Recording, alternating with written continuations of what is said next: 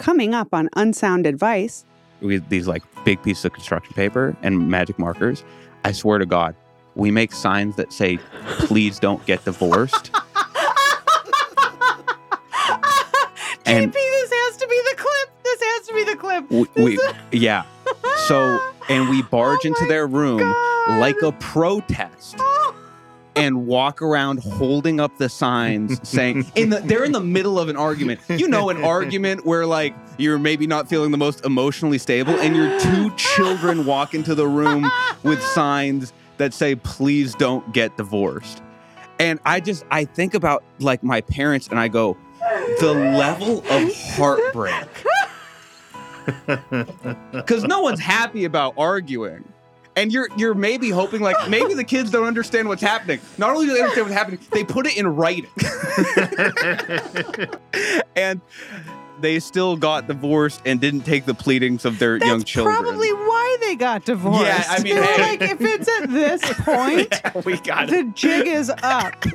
Twice in the last month, I had to come pick her up from a guy's house drunk at 4:30 in the morning. Do I just assume he's not interested anymore? So I'm in my second marriage. My first one ended because my wife cheated on me, and my second wife is starting to act in a similar way. Hey, Laura. Hi, Laura. Hi. Hey there. I know you're a 12-step program person, so I was just wondering, how do you break up with a hairstylist? A bunch of my coworkers are really bad at their jobs. And I wanted to try, bringing her back into my life. I'm just wondering if you had any guidance for me. Give me a strategy here. Where do I start? How do I even begin? And how do I stop eating cookies? Because I love cookies so much. Thanks a lot, Laura. You're the best. All right, welcome to Unsound Advice with Laura Bites. I'm Laura Bites. Today I am joined by a fantastic comedian and host of the Dancers podcast. Some may also say he has the best hair in the business, Dan Donohue. Hey, how's it going? I never thought about what your podcast sounds like when you say it out loud. Right, when you say it out loud, it's the most confusing, it's unattainable. Just dancers. Yeah. It sounds like multiple dancers. It's bad. It's dancers, DANSWERS. Answers so with a D. Answers from Dan. Yes. Yeah. Thank you for clarifying to the audience. So funny. Yeah. Because he was talking before we started recording about how people think that you have like knowledge of dancers. The Dancers podcast, thinking like, or I bring dancers on the podcast. You know what's so funny is the only private gig I've ever really done is I did a stripper's birthday party in New Orleans. Perfect. And I was talking to them because they wanted me to do basically like a roast of everybody was really lovely, and it was hard to roast like literally the most gorgeous woman in the world who has like good friends. I'm like, okay, great, a lot to go off of. But I was talking to them just like, oh yeah, and I do this, and I have the Dancers podcast, and they're like, oh, can we be on? I'm like, no, not that. They're like, oh, so you're interested in? I'm like, no. Oh, yes, but no. Yeah. That's so funny. Could we get a bigger fly in here? Yeah, I would like maybe a couple more flies. Can we mic the fly in here? Is the fly big enough for a mic pack? I think it could be. There is an absolute biblical fly in the room. How are you with distractions like that? Terrible. Yeah. In my head, I was like, say something that's not about the fly. Ask something. No, you say can't. something that's not about the fly. And I'm like, how about that fly? If it's on your mind. That's just what came out of my mouth. If it's on your mind, you have to like those kinds of distractions are really crazy. This could turn into really like a Breaking Bad style episode where it's all just you versus fly. If you would like that, I could facilitate it. You know what made me lose my mind just now? Please. Is I couldn't see the fly, but I could hear it. Like first it like blew through the center to where I was like, well, this is just all that people on YouTube will be able to see is the fly. I kind of want us to get some stills where like the fly will be in like the middle of the frame, of the frame. He's over here. And then somewhere. It went away. Yeah. And now it's over there. But yeah, I could hear it so loud that I was like, it's going to get picked up. Yeah. on the podcast, but I couldn't see it anymore. I like that he said he's over here, like we're assigning gender to the fly. I was offended by that. Yeah. I'll be honest. I was offended by that. Flies are very dirty. It's and that's like how I associate on the top with, of your head right now. You know what? Landed on your head as you said that. I'm right back around. I apologize to the filthy women out there that I consider and babies, we love you, by the way. To all the filthy women out there, I'm here for you. If you need, my DMs are open. Thank you. That's right. This podcast goes out to you. Today's episode is dedicated to filthy women. I was actually on the last episode of my podcast, we got a question that was, would you rather date a ugly hygienic woman or a pretty stinky woman? Everyone went pretty stinky. I almost preferred pretty stinky. Like a pretty woman with no smell. It's like, then what? Where's your edge? You know what I mean? That is so funny. Man, I am mystified by men. Is there anything else that you just can tell me that I don't know about men? Oh, about men? I mean, it's pretty... The thing is, there's not a lot that you can't figure out. Do you know what I'm saying? But I think you're wrong. Interesting. You know, I think the funniest thing about like being a man and having male friendships is the conflict resolution. Because I've noticed just like living life and kind of experiencing a variety of male friendships, the conflict resolution is so crazy because it varies so widely from this big thing will happen and we have complete understanding and we're able to work it out very quickly. A lot of people talk about that where it's like, oh, men solve problems so quickly. But for some reason, every now and again, there's a problem that maybe goes over the line, and that's like over the line of our functional understanding of our own emotions.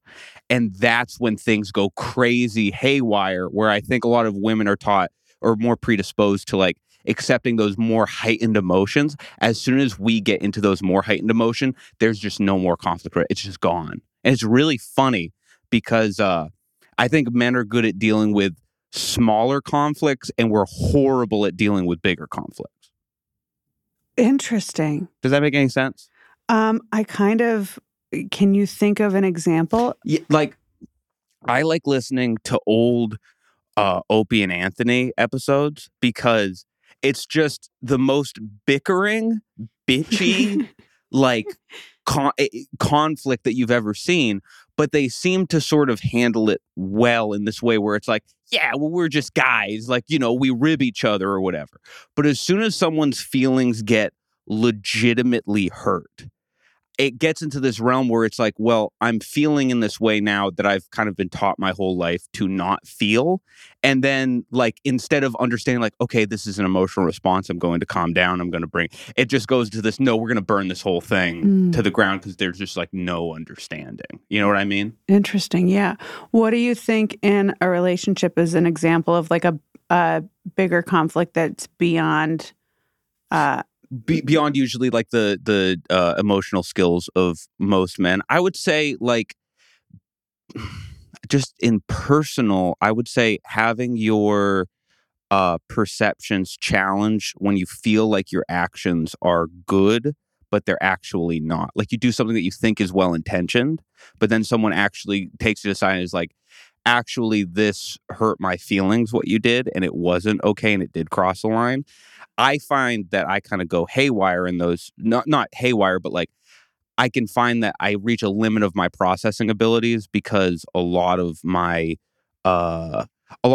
focus and like self-worth is put in this place of like, oh, I know what's going on and I'm confident in what I am doing. So whenever that's challenged, I feel like I can kind of be shocked by it. Do you know what I'm saying? Yeah. Yeah. Wow, interesting. I relate to that from my past relationship for sure. Yeah. Yeah, just as far as like our values went, like intent was much more important to him than it was to me.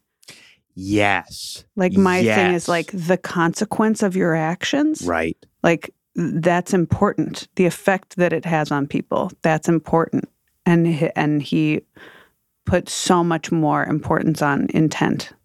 That's so interesting. Yeah, I mean, I think that's the root of like, I would say a majority of conflict is understanding the difference between what this person meant and then the actual repercussions of their actions. And I feel like on the flip side of that, do you feel as though you put the same thing on yourself, like the outcome of your actions are what you're focused on?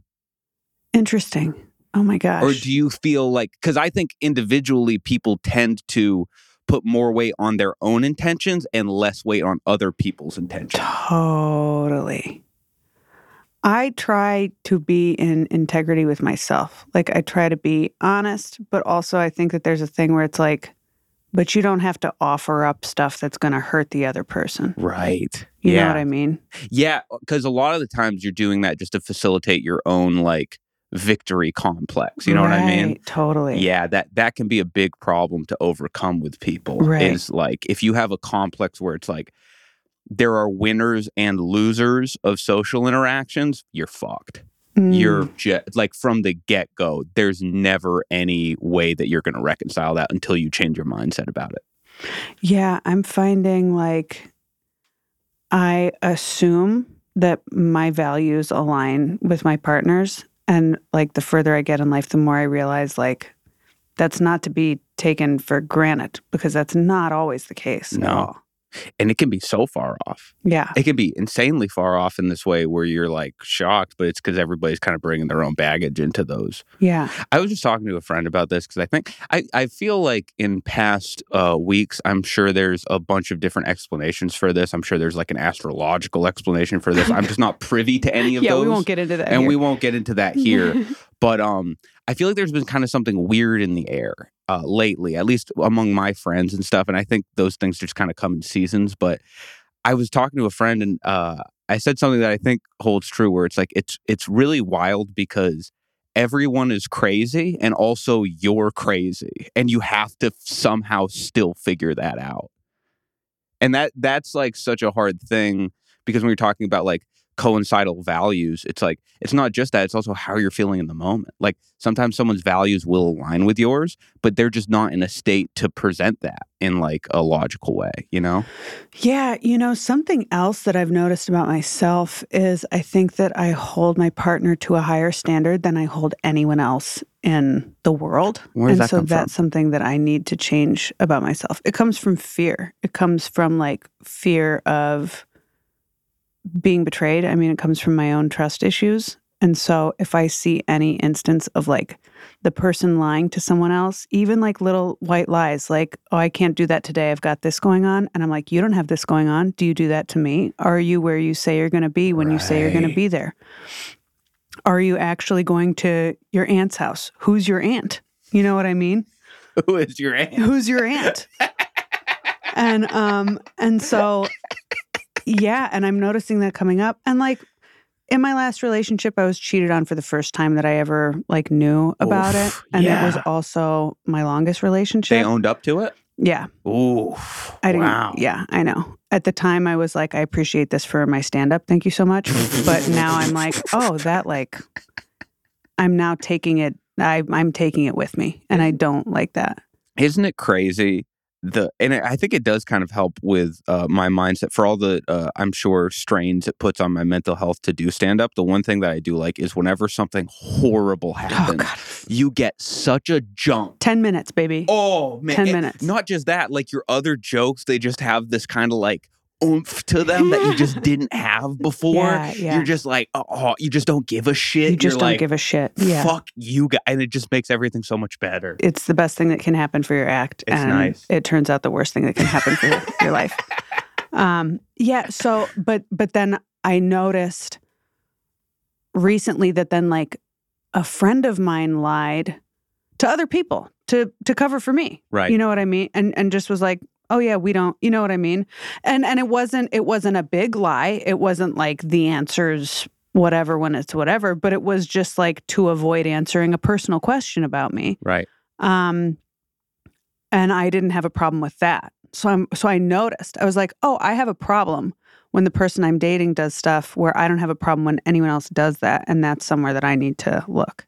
Right. Well, like standards, I think, really do come into play there where it's like, I think our vision of a relationship can really get clouded by the actuality of what relationships are. Do you know what I mean? I think like a lot of people, men and women, unfortunately, I think it's through like a lot of imaging and also what like I was when I was a kid. My parents got divorced when I was pretty young, which obviously many people's did. But the issue I had, and they were trying to do their best. They had no misintention with this, but they never let me or my sister, even though both of them had been in were in long-term relationships during the divorce with other people. Like after the divorce, they were seeing people, and my mom had been seeing a guy for like 4 years. She didn't introduce me to this guy until I was like 19 or 20. They just because their explanation was, we just don't want to let you guys in on our dating life because we feel like that could add stress to your life. But the unintended consequence of that, I realized, was I never got an image of a relationship because my parents weren't in a relationship and I wasn't privy to them, except when a woman came to my dad's house screaming at him one time. That was the only, and I was thankful to her. Yeah. Because I was like, oh, thank you for letting me know my dad is dating. Thank you for modeling love to me. It was the only time that I like woke up from like a deep sleep to like my dad just being like, you gotta get out of here. and I was like, it really kind of jolted because like, oh, like my parents are so what I'm saying is I think a lot of people have the experience of being in sort of a sterile household where they're not really shown what love and communication look like. So our imaging comes from TV, movies, music, like pop culture stuff, and is just so inaccurate at such a high level. And I had to unprocess a lot of stuff from that just because the only images I was getting was like from TV and movies and that sort of stuff. And I mean, like as a young guy, those images are just so damaging. I mean, to young women too, but it's like I experienced it on the other end where it was just like, Jesus Christ, this is no good. And I have to therapize my way out of this. Yeah. How long? Because like that's such a long time, like 4 years. And so what I hear in that is that like maybe your mom was thinking like, what if we break up? Yes. And does it take you a long time to go from like dating someone to considering it a serious relationship? Do you find that you have a lot of that, but what if we break up and I told people about us or whatever? You know, no, I think luckily, because I didn't start really dating until much later. I didn't really get into a committed relationship until later. So I think I had kind of processed that stuff out. I've definitely made probably a few mistakes in terms of not being committed enough early enough, but I don't think anything out of bounds. I think a lot of people have those issues, you know. A lot of men have those issues. Yeah. What to you is like a long time? Or what is early enough? I don't. For me personally, and it varies from person to person, but it's like probably like a year of dating. I'm like, okay, well now I'm considering bringing you around my mom. What? Is that crazy? Is that too early? I would lose my mind if it was a year, if it was that long. Oh yeah. I'm not actually talking about like bringing around your mom. Oh, like yeah. How long before you would consider a girl like your girlfriend? Probably a few months. Okay. A few months. I don't think anything too out of bounds. Okay. Yeah, a few months. Okay. I thought you meant a year before it's like you can meet my friends and you're like my. I'll say this, I'm dealing with this because I think it does hurt people's feelings. The time it takes me to be comfortable enough sleeping over someone else's house or having them sleep over my house is, I think, egregious. How much time? 6 months, a year. Yeah, it's like it got better the last long-term relationship I was in, but like, dude, having Invisalign is not that big of a deal. I know. What are you afraid of? I have no idea. It's this arbitrary measurement that I have for intimacy. Like, I think it's like it probably maybe like an overstated boundary or something, but I'm like, no, if you sleep over, if you like sleep with the person, like go to bed in the same bed and wake up at the same time, you're locked in. Yeah. Do you know that you guys are killing us? Yeah. No. I do. I now do. Absolutely.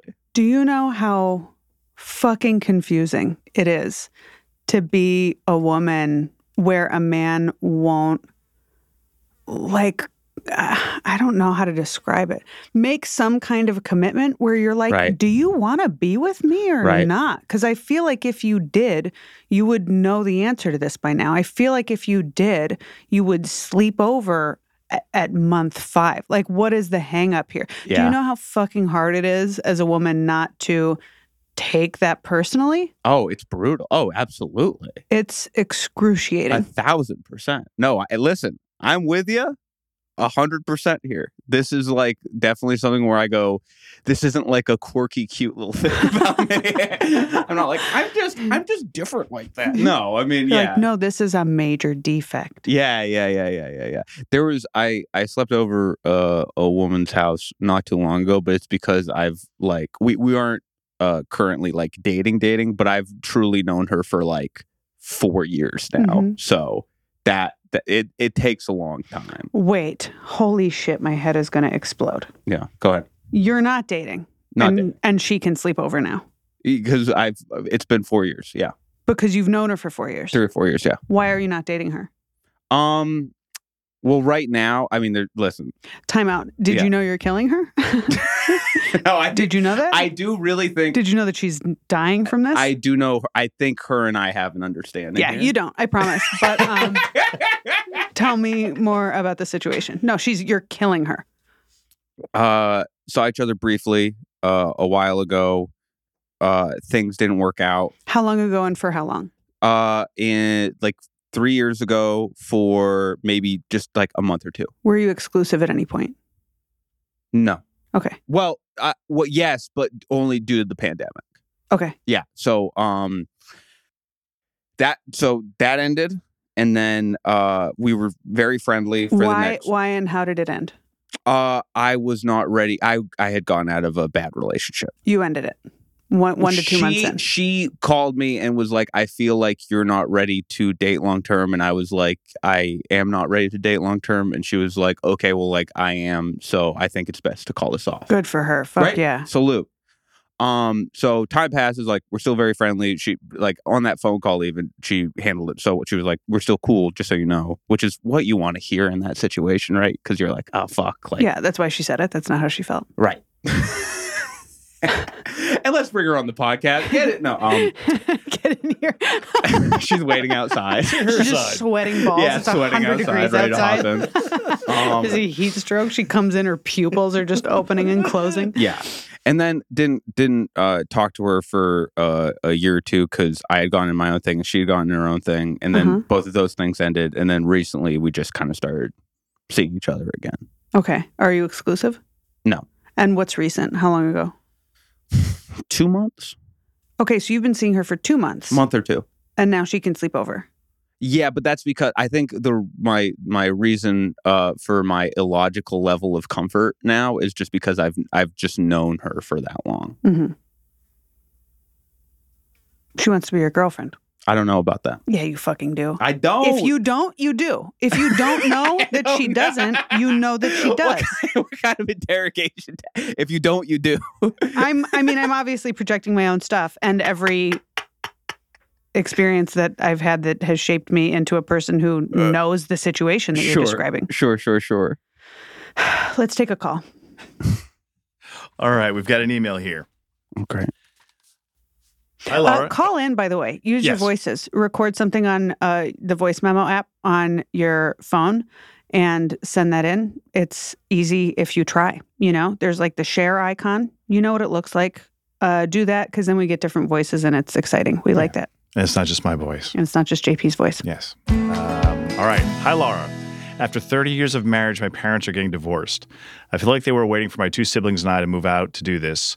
Is it worth me talking to my parents to see if they can work it out, or should I just let them do what they've decided to do? Maybe I'm holding on to a dream, but this is my last chance to do something. Thanks so much. Man. waiting for my two siblings and I to move out to do this. Is it worth me talking to my parents to see if they can work it? Nah, you can't really. You don't think they've already thought about working it out? Yeah, I think working it out has happened in the background of this situation for a very long time. Yeah. And, I think about a personal experience that I had with me and my sister that I look back on it and we were so young. I can't feel bad about this, but it must have been so fucking devastating to my parents. Mm. I was about 6 or 7, and my parents were arguing in their bedroom, and they never argue. You just hear them, right? Voices raised. That's what happens. And me and my sister were just talking in whatever our little playroom, and my sister was a little older than me, so she understood the concept of divorce. And she was like, I hope they're not going to get divorced. And I was like, what's divorce? And she explained to me, I'm like, I hope they're not going to get divorced too. So we have these big pieces of construction paper and magic markers. I swear to God, we make signs that say, please don't get divorced. And this has to be the clip. This has to be the clip. Yeah. So, and we barge into their room like a protest and walk around holding up the signs saying, they're in the middle of an argument. An argument where you're maybe not feeling the most emotionally stable, and your two children walk into the room with signs that say, please don't get divorced. And I think about my parents and I go, the level of heartbreak. Because no one's happy about arguing. And you're maybe hoping maybe the kids don't understand what's happening. Not only do they understand what's happening, they put it in writing. That is one of the funniest things I have ever heard in my entire life. And they still thank God, they still got divorced and didn't take the pleadings of their young children. That's probably why they got divorced. Yeah, I mean, hey. If it's at this point, we got the jig is up. They know. The kids get it. They're arguing about whether or not the kids are picking up on the tension, and then the parade begins.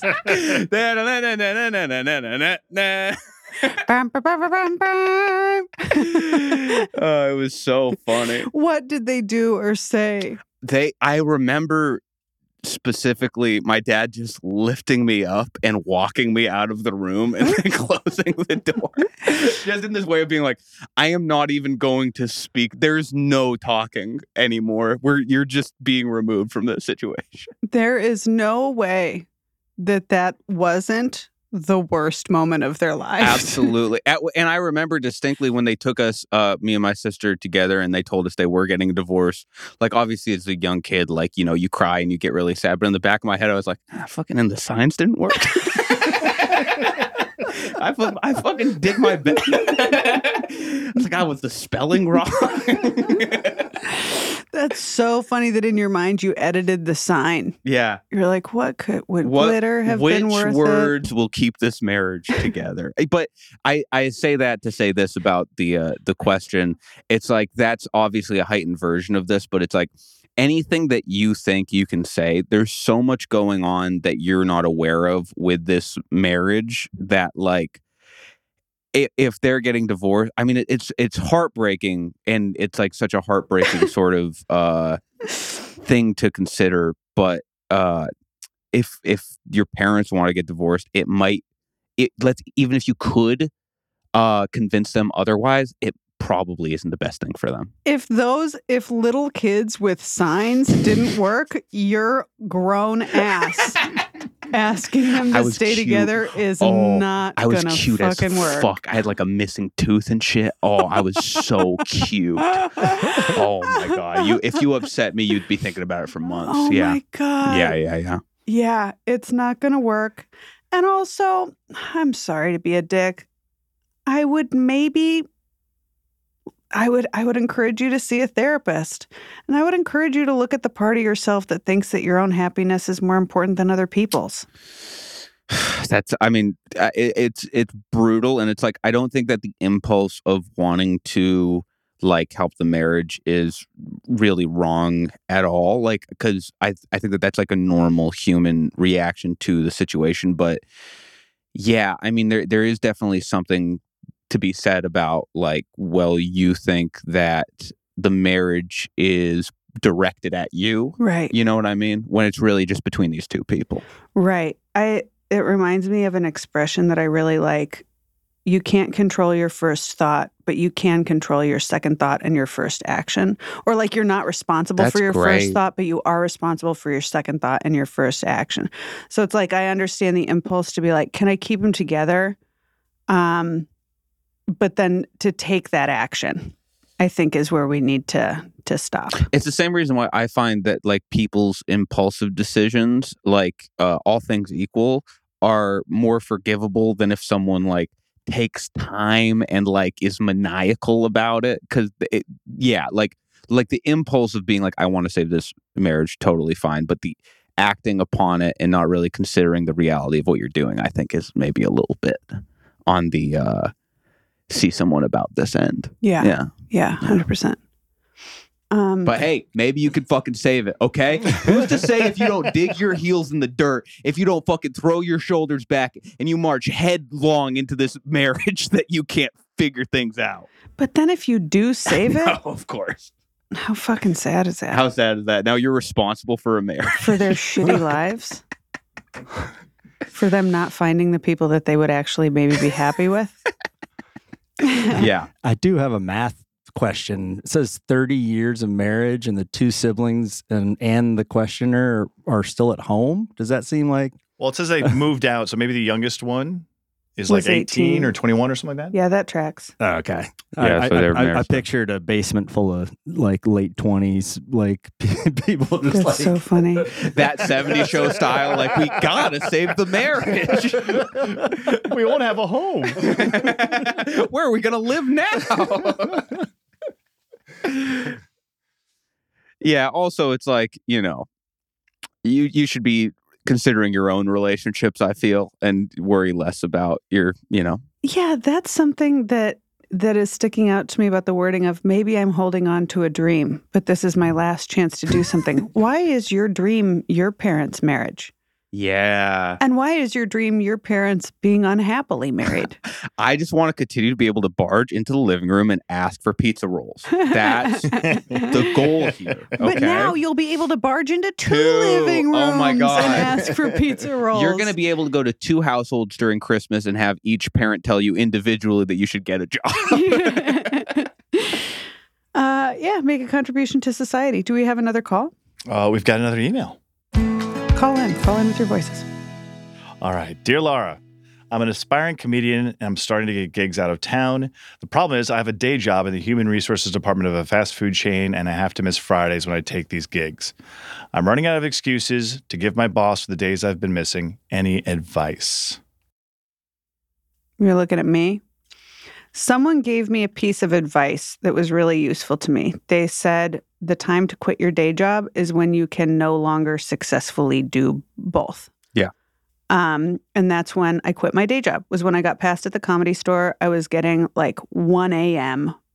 Original room spots, and I had to be up at 6 a.m. to work with kids with autism, and Right. that math was no longer mathing for me. Here, just a brief side note, that's where I first saw you do stand-up, is the 1 a.m. slot at the Comedy Store. That was when, and I thought you handled it so brilliantly, regardless. I wasn't aware of the schedule even. That makes it even more impressive. But yeah, I mean, those are brutal times. It sounds like the gigs out of town, I don't know how long you're going, but if you have a job, that's a really brutal time in stand-up. It was when I was in Boston, I was working temp jobs in the city. I was living on my friend's couch, and I would do spots in Worcester, which are like an hour and a half away. So I'm going to Worcester, doing my spot, getting back at like midnight.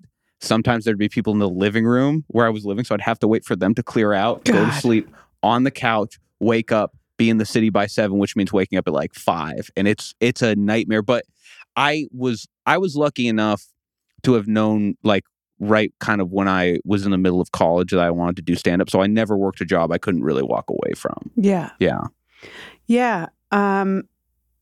You can get another job. You can get, I mean, this is where it gets tricky. So I'm running out of excuses to give my boss for the days I've been missing.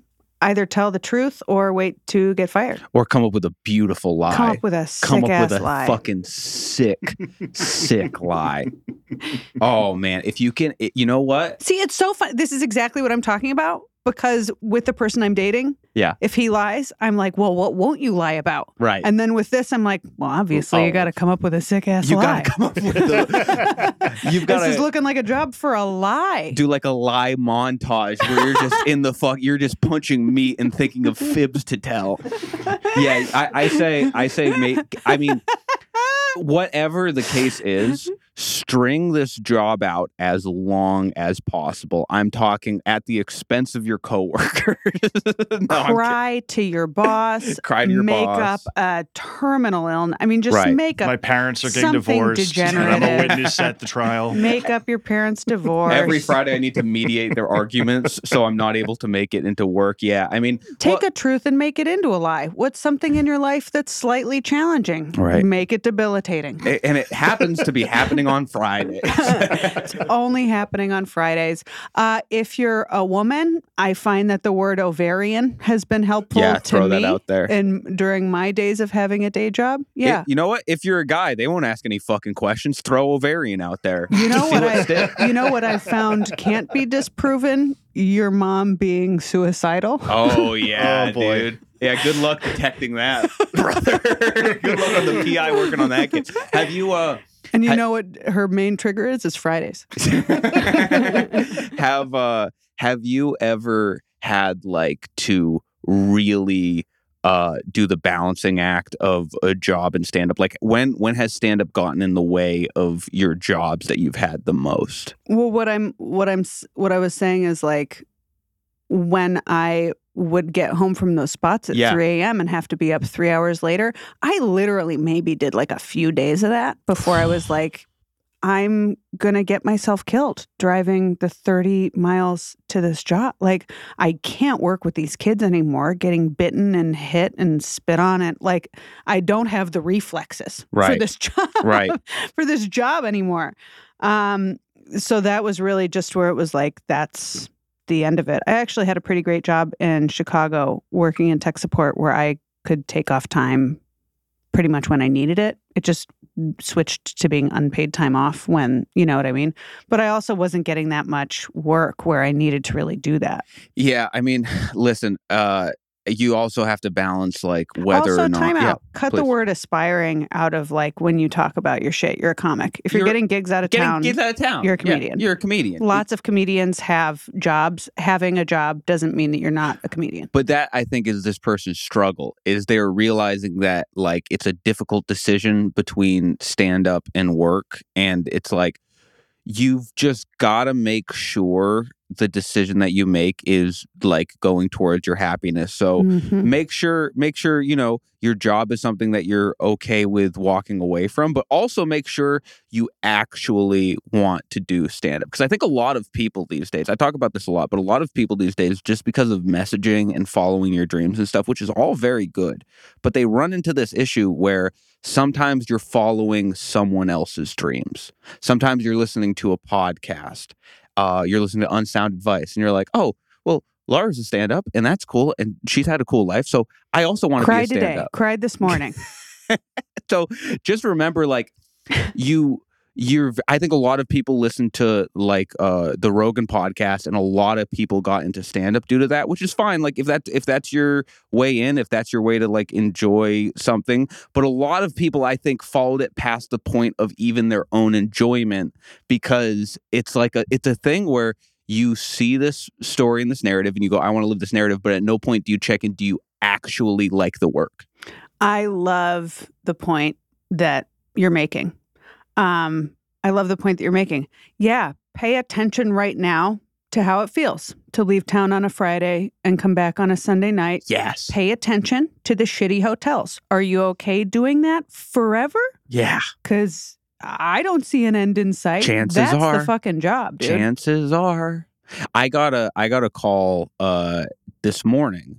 Hey, we have a one-nighter in San Francisco, pays something like 500 or 700, something like that.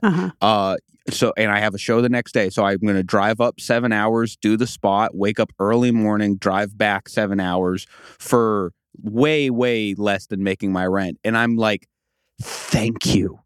This rocks. And I really mean that, not just because of the money. It's like, I love being out of town. I love the shitty parts of stand up. And I think that's what keeps it. Yeah. The drive, the dealing with the fucked up booker, there's just so much, the loud audience member. It's like, if you don't love that stuff, think about it, because it's like, you don't have to love it, but that's gonna be a part of the job forever if you're like a comedian, which you are. Yeah. This person is. Yeah.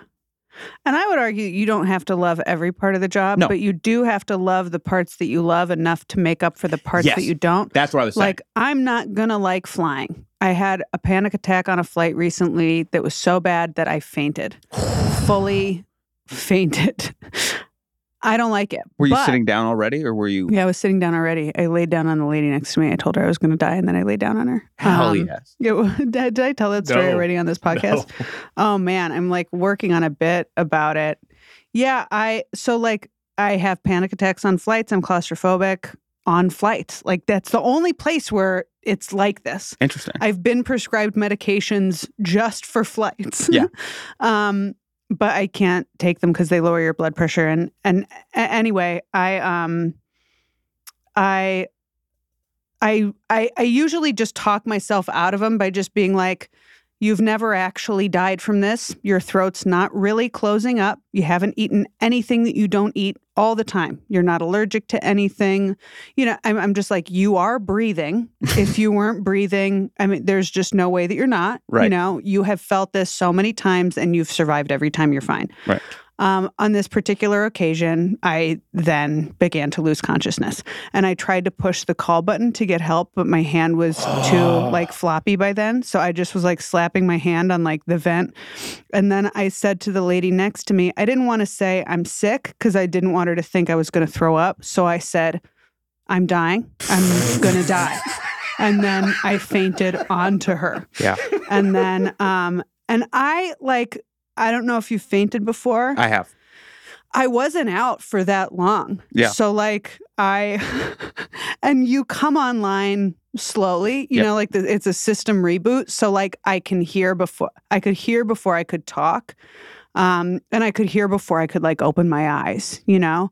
And I heard her say, I must have not been out very long because I heard her say, yeah, she said she was going to die. And then she was like, I saw her take a bunch of pills. And I'm like, you saw me take supplements, but I couldn't say that. And so then they're like, that bag matches that backpack. I think that's her bag. Let's look in it. And I was coming from a comedy festival. So one of the Don't Tell bookers was across the aisle. And I'm like, do we need my bra to fall out in front of the Don't Tell booker? Don't look through my shit. But I couldn't say that. So then I was trying to say that, but my speech was slurred. So then they thought that I was fucked up on pills. Now I want the person who asked this question to listen very closely to Laura's answer and see the level of commitment that you need from stand-up comedy.